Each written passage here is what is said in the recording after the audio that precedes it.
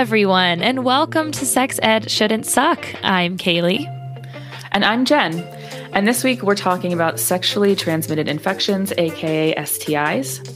They are basically the part of sex ed that we all got, if we got any sex ed at all. And unfortunately, talking about STIs are usually, in school at least, presented with a lot of shame and misinformation. Yeah. So, hopefully you will learn something new that will shatter that shame and inform break that you. Glass ceiling of STIs. Oh, that sounds messy. I mean, yeah, it could be, but it's important. So we hope you enjoy. Enjoy.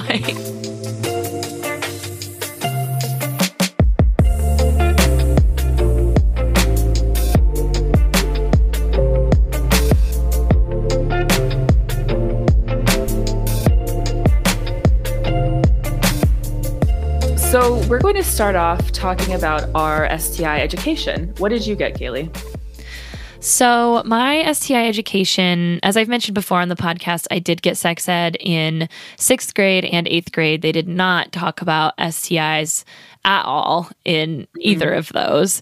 The only time I got it was in high school. And my guess is because it was a public high school.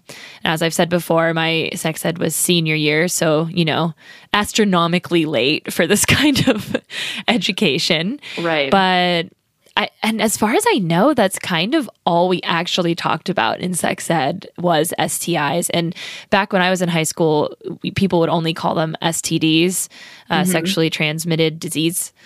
And that, I believe, has changed over the last few years. And there's a little bit of hard to understand information because some people say that it's because we're trying to be more kind to people that have them. And other people say it's because some are STDs and some are STIs. And I think what it is that calling, these things that happen, STIs, is more accurate because they are infections and pretty much every single one can be treated, which makes it different than a disease. Do you know? Yeah. Am I right there, Jen? I think so. I think that makes sense. Disease tends to be, I think, more permanent and it's kind of like a broader description of an illness, whereas an infection kind of describes something that happens between people, like the flu is an infection and, or you get a cut and you get something in it, that's an infection. Yeah. So, I think it's more medically accurate to say STI. And it has less stigma too. Yeah, for sure. So when I just Googled this real quick, because I know HIV and AIDS are usually what's used as an example of this. So when untreated, an STI can become a disease. So HIV would be an STI. So a lot of TLAs, 3-letter acronyms. HIV is an STI, but if it's untreated, it turns into a disease called AIDS.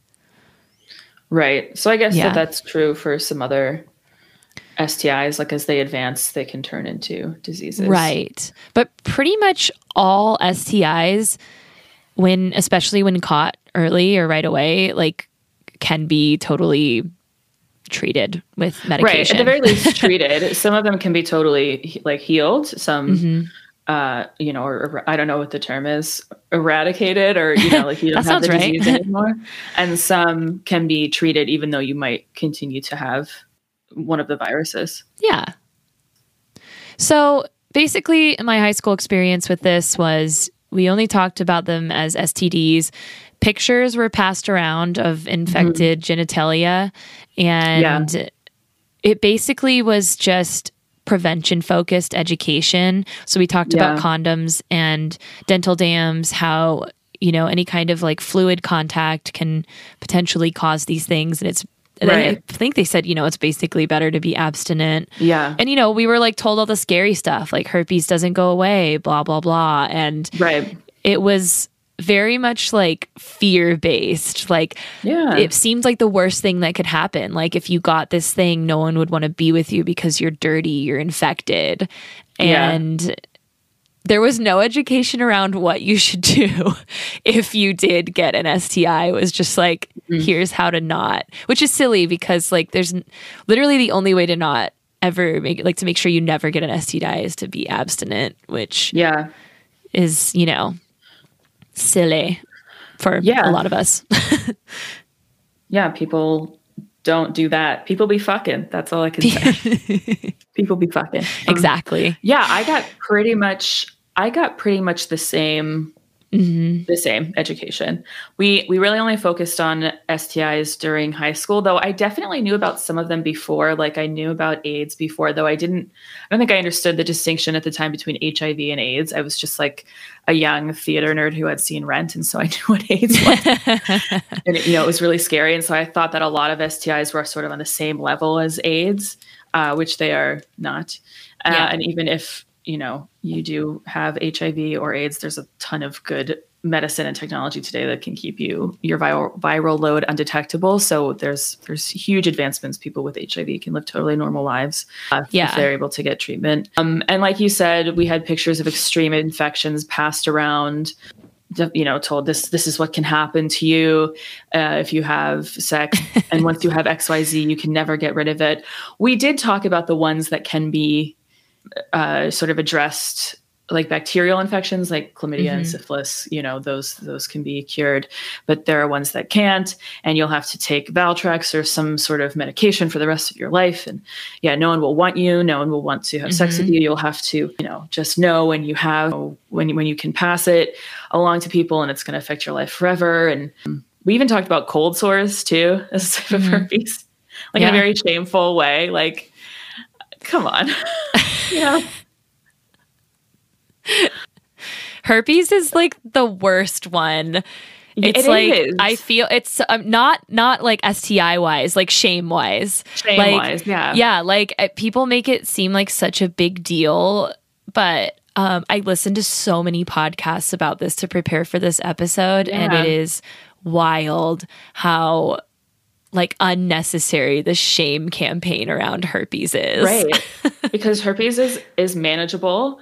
Yeah. A lot of people have herpes that never have lesions and, aren't aware that they can pass it or can't pass it. And a lot of people have herpes and HPV, but we're showing these pictures of like pus-filled warts and like people who weren't unfortunately able to get, medical attention and them advancing to this degree that's like, really awful. So we also were told abstinence. Back to the herpes thing. My sex ed teacher had mouth herpes, had cold sores, and she would talk about how her husband gave her this virus because he had been kissing other people before they got married, and now I have herpes. It was like, okay, that's TMI, dude.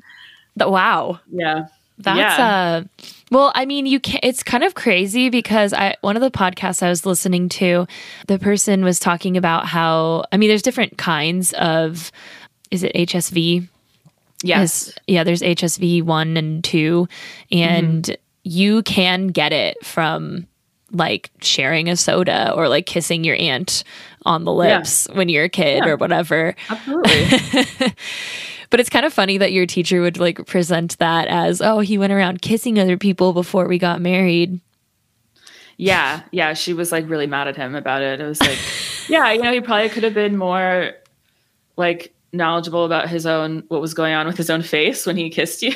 But it's also like, again, so many people. I guess it's, if you have a sore on your mouth, you probably shouldn't be kissing other people. So try to be aware, but it's also not like, the end of the fucking world, because lots of people have this. And again, it's manageable. Oh, humans. We're crazy. We're crazy. It's one of those things that really sucks, because if you already have a moral agenda against casual sex, or even not even casual sex, just like sex with more than one partner ever. Yeah. It's like, this is the easiest thing that you can, this and unplanned pregnancy that you can just kind of latch on to and use it, like blow it way out of proportion to like get people to do what you want. Yeah. And there's so much stigma around, like you said, you should tell your partners if you have any sort of STI. And even though you might have HPV or HSV and you have it under control, and how you can not pass it to people or really reduce the risk of passing it to people, like people will not will be turned off by that and not sleep with you or not be in relationship with you because they think, you're gross or dirty. And I want to be clear that anyone can be or not be in a relationship with anyone for any reason. But I think that there's such a stigma around this when it's really, like I said, manageable to have and make sure you don't pass.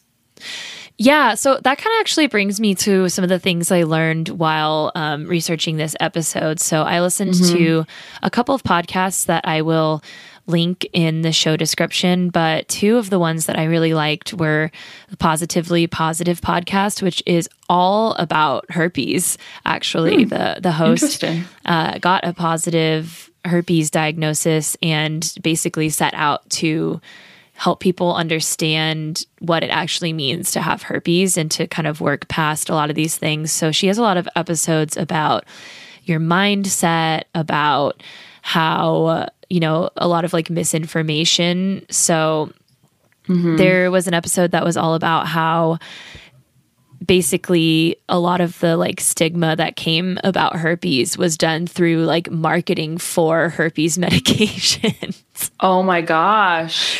I didn't even think of that. That's crazy. Yeah, which like, of course, like I think it's like a good thing that herpes medication like exists. Like it's better to not have outbreaks and spread it to more people. But of course, having to like push that as like no one will ever want with you. This is a dirty thing. It can break up marriages. That's literally like what some of the marketing around it would say. That's not cool. Wow. No, that's not cool at all. Imagine if like any other medication was like that. Imagine if any like, do you have cancer? Right. Because you're a bad person. That's exactly what she said. She was like, she mentioned all these little things she has that are like things that bother her body. Like, I don't remember what it was, maybe eczema or like things like that. Yeah. And she's like, no one makes me feel bad for having that. I have scoliosis and I don't get made to feel like a bad person or like I did something wrong for having that. Yeah, that is so crazy. It's only because it's tightly wound up in sex. And I mean, it's kind of not. I mean, so herpes is one of those ones that you can really get even if you use condoms, even if you use any kind of barriers. It's really just like any kind of touching can spread it. Which I didn't know that actually until listening to this podcast. So the whole idea is that she kind of made this interesting point that was like, actually, sorry, this came from another podcast I listened to called, it's the podcast Sex with Emily. She interviewed somebody who has written a book about STIs called Dr. Ina Park. And she says that it's actually better to be with somebody who is positive and on top of it and like honest with you about it than someone who maybe doesn't know, because that shows that they're really like on top of their shit. Right. On top of their health, on top of communication, on top of making sure their partners are, comfortable and also safe. Like it says a lot about a person who does that. And in reality, the CDC says that 50% of people will get an STI in their lifetime. Wow. Isn't that crazy? I had no idea. I mean, it like in school, it really makes it seem like just the like dirty, slutty, bad people are going to get it, or like you'll get it if you cheat on your spouse or like something like that. But like, I mean, 50% of people, that's a lot. Yeah. It's like, millions, billions of people actually. What like 4 billion people are going to be getting an STI. So you're probably in some good company if you have one or had one. So the fear-based approach of teaching about STIs obviously doesn't work when that many people are going to be getting STIs. I think it works probably pretty well, Yeah, I think sure. That's love why it's only 50%. Right. Yeah, it could be a lot worse. Imagine if we just let people feel okay about their bodies. I don't know. Well, so then, there's the approach of like, oh, just go get tested, which I think, is a good thing. We should all get regularly tested, especially when we have multiple partners. So like as somebody that is polyamorous, I think I actually am like in the highest level of risk for contracting STIs because I do have sex with multiple people. Not lately, but just theoretically in general. Theoretically I do. And but there's actually a downfall with the getting tested method, and that is because most panels don't test for herpes, and that's because the herpes test is actually extremely inaccurate. Interesting. It like half the time it's inaccurate. So it's kind of like the rapid COVID tests where you need to have multiple to make sure of your results. So that, or at least that's what somebody said in a podcast. But yeah, so right. like if first of all, you usually have to ask your doctor for the herpes test. Like if you say like, oh, I want a full panel like STI screen, you would have to actually additionally ask for that. And then really it's like the best time for it to be accurate is when you have a flare up. But other than that, like there's a lot of false positives that happen. And so you usually have to get 2 rounds to be sure, which is just crazy. Wow. Like I actually do have friends that like have gotten that test and like freaked out. And I just had to be like, no, don't. First of all, don't worry. If you do test positive for herpes, it's not the end of the world. And second of all, you don't even know. Second of all, could be wrong. If you have it, which is wild. It is wild. Let's switch gears now. What would good STI education look like? That's a great question. Do you want me to try to answer it? Yeah, I would love to know what you think, and then I can kind of go through what I think. Mm-hmm.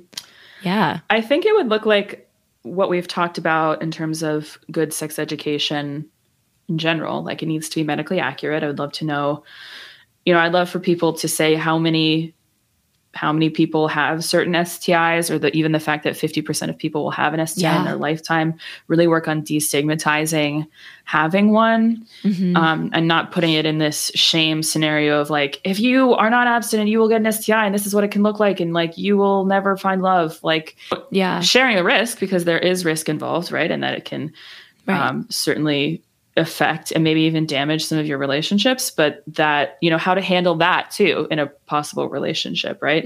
How to be communicative about partners if you have one. So just making it, having people understand that it is a part of life and that you'll probably meet someone who has an STI and that you need to communicate about it and that it's not the end of the world. You just need to be responsible. Yeah, I 100% agree. I think in my head, I think that STI education should be a segment of a bigger sex education curriculum. And I think this is a part where learning how to communicate with your partners as part of that curriculum, not necessarily tied into the STI education part, but learning how to communicate with people in general would like supplement this STI education a lot, because you would learn how to sit down with someone and be like, hey, I need to talk to you about something, or just have a frank discussion about, sexual health and boundaries around that. I think that the way that we approach talking about STIs, we need to be realistic, as you said, like talking about how many people can't get it. But we need to not be shameful about it. Like, I don't really see how passing around pictures of genitals helps anyone. Yeah. Like, I mean, maybe to like identify what it looks like, but like, could we not just do like a very average case? Does it have to be literally the worst ones? Like, who fucking got those pictures?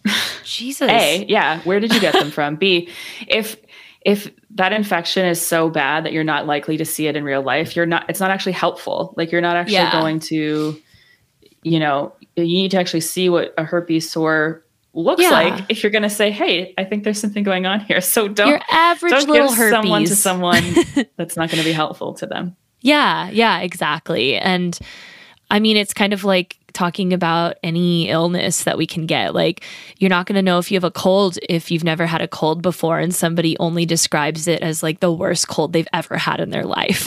Right. And they've got pneumonia and died, right? Yeah. That is basically the equivalent of what they do with STI education. Hey, it happened to George Washington, so it could happen to you. So then I also think there needs to be the second half of STI education, which is what do you do once you test positive, which is kind of what you talked about there. Like, talk to your doctor. What kind of medications are available? Who can you go to in your life that might be supportive in this situation? And as you said, how to talk to future partners about it and kind of what that whole process is like. Because I know a lot of people who, when they did test positive for something, just like freaked out because they had no idea what to do. Yeah. And, some people, a lot of people that I know are lucky enough to have health insurance and doctors that ordered the tests. So then the doctors will follow up on them. But that's not always the case, Yeah. A lot of times you find out you have an STI because something is wrong. Yeah. And you don't know what it is. And Lord knows if you find a bump or something wrong with yourself and Google it, Google will tell you the worst things. Dr. Google will be like, Dr. Google will be like, you have butthole cancer. You're going to have to get an iron butt and fart out of a tube the rest of your life. Yeah, that sounds kind of fun though. I feel like that'd be very echoey. That could be useful too if it's a long tube. You could like stick it out the window so that your farts don't disturb face. Everyone. Wow. So another big thing that I think that can be done to make STI education a lot better is to just stop using the words clean and dirty to indicate STI status. Yes. Those words come with a lot of like stigma, right? Yeah. How can they not? Right. It's like unhealthy and disgusting and you wouldn't want to touch it.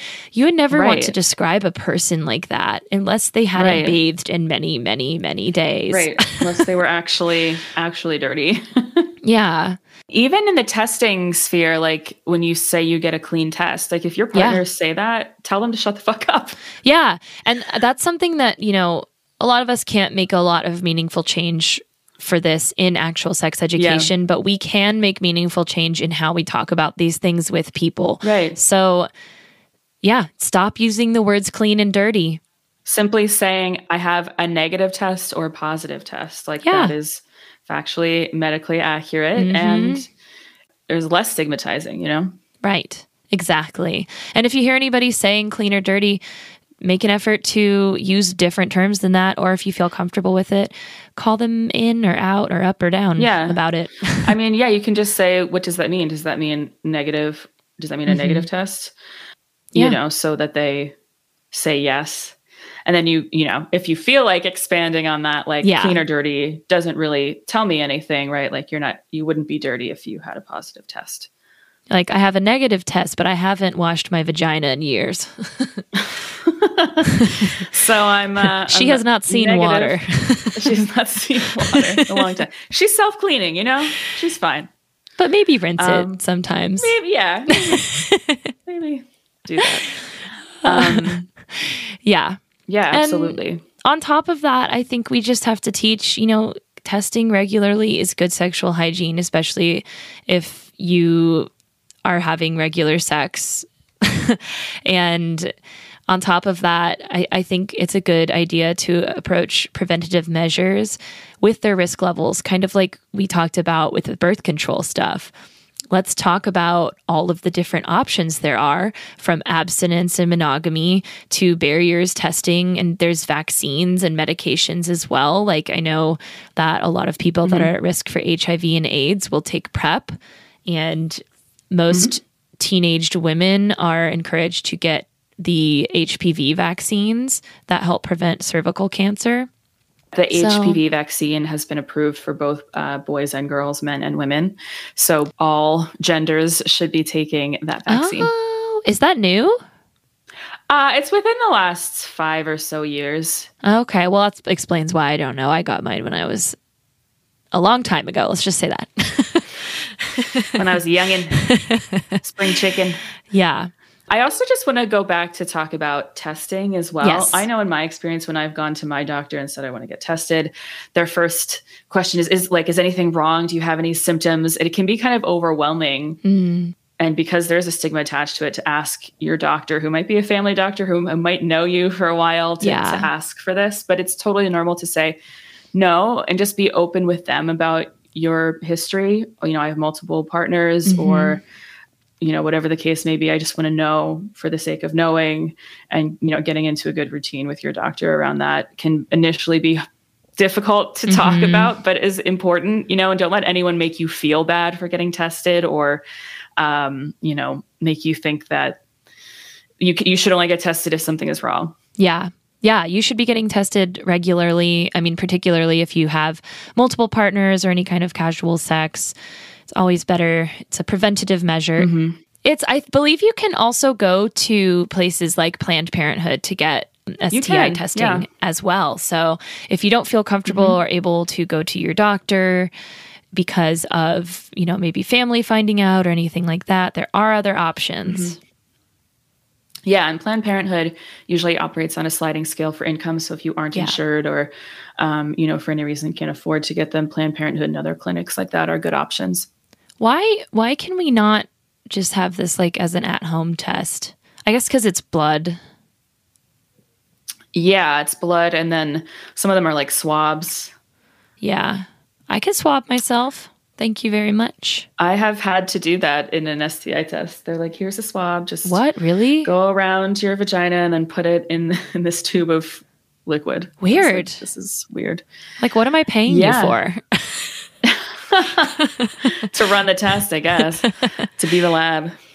Weird. No, I kind of preferred it. I didn't want anyone down there, like, besides my gynecologist and myself and my partners. Right. So, well, and it wasn't a PAP because that they have to get way up in there. Yes, they got to. I don't think I could speculum. Do that.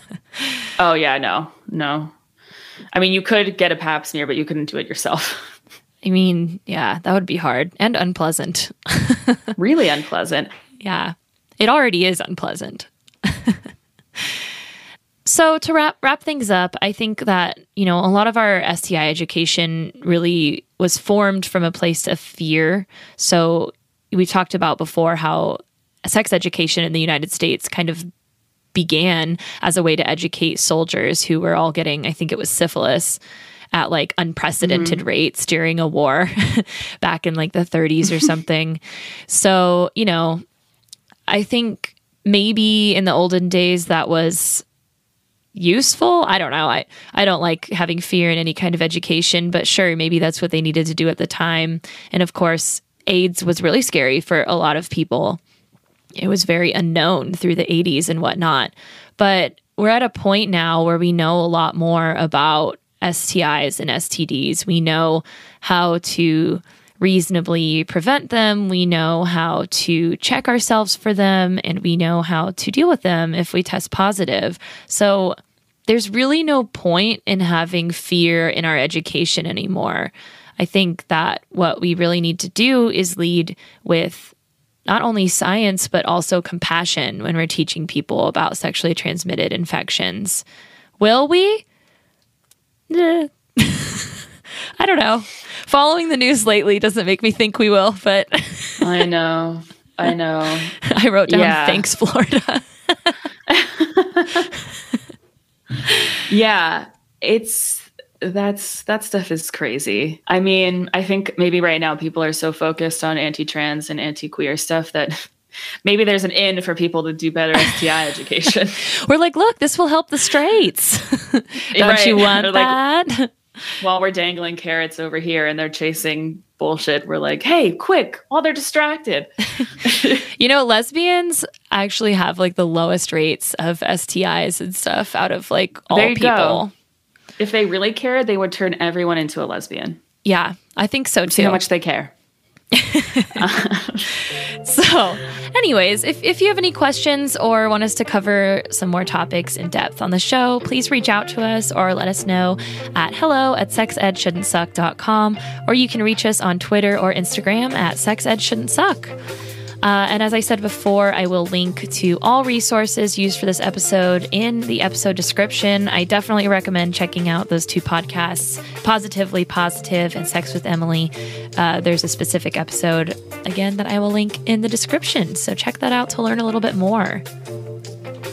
Also, check out our website for ways to support the show, including our merch and a link to our Patreon. There's a lot of cool stuff there. If you choose to subscribe, lots of prizes. Yeah. We could even give you a shout out. Speaking of, shout out to Bill H, our Patreon subscriber and supporter. We love you. Bill H.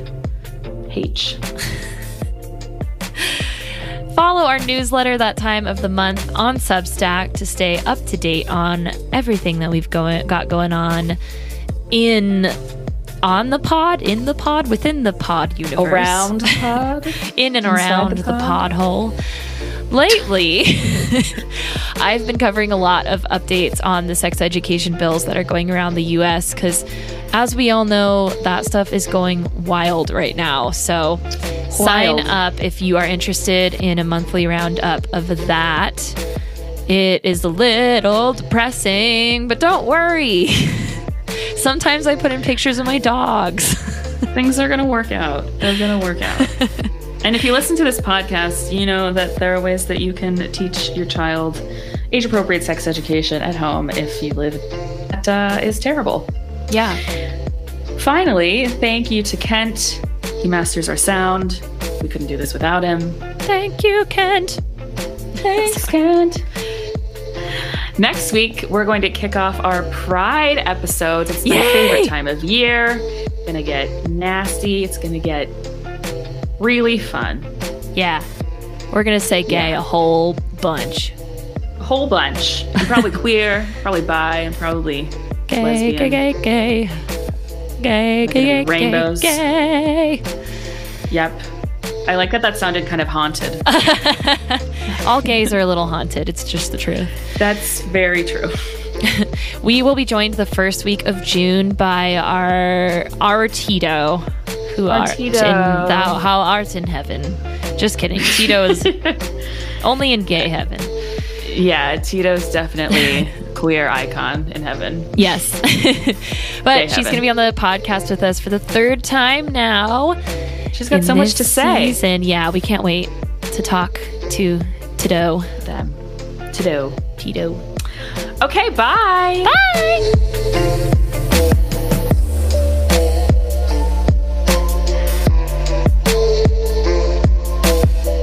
You watch this like super straight show just for the possibility of a queer moment. That is queer culture to the core, right? Like watching something that is very straight and being like, oh, I think there's some lesbian stuff in here. I think there's some longing glances between these two women, and that means they're actually secretly in love.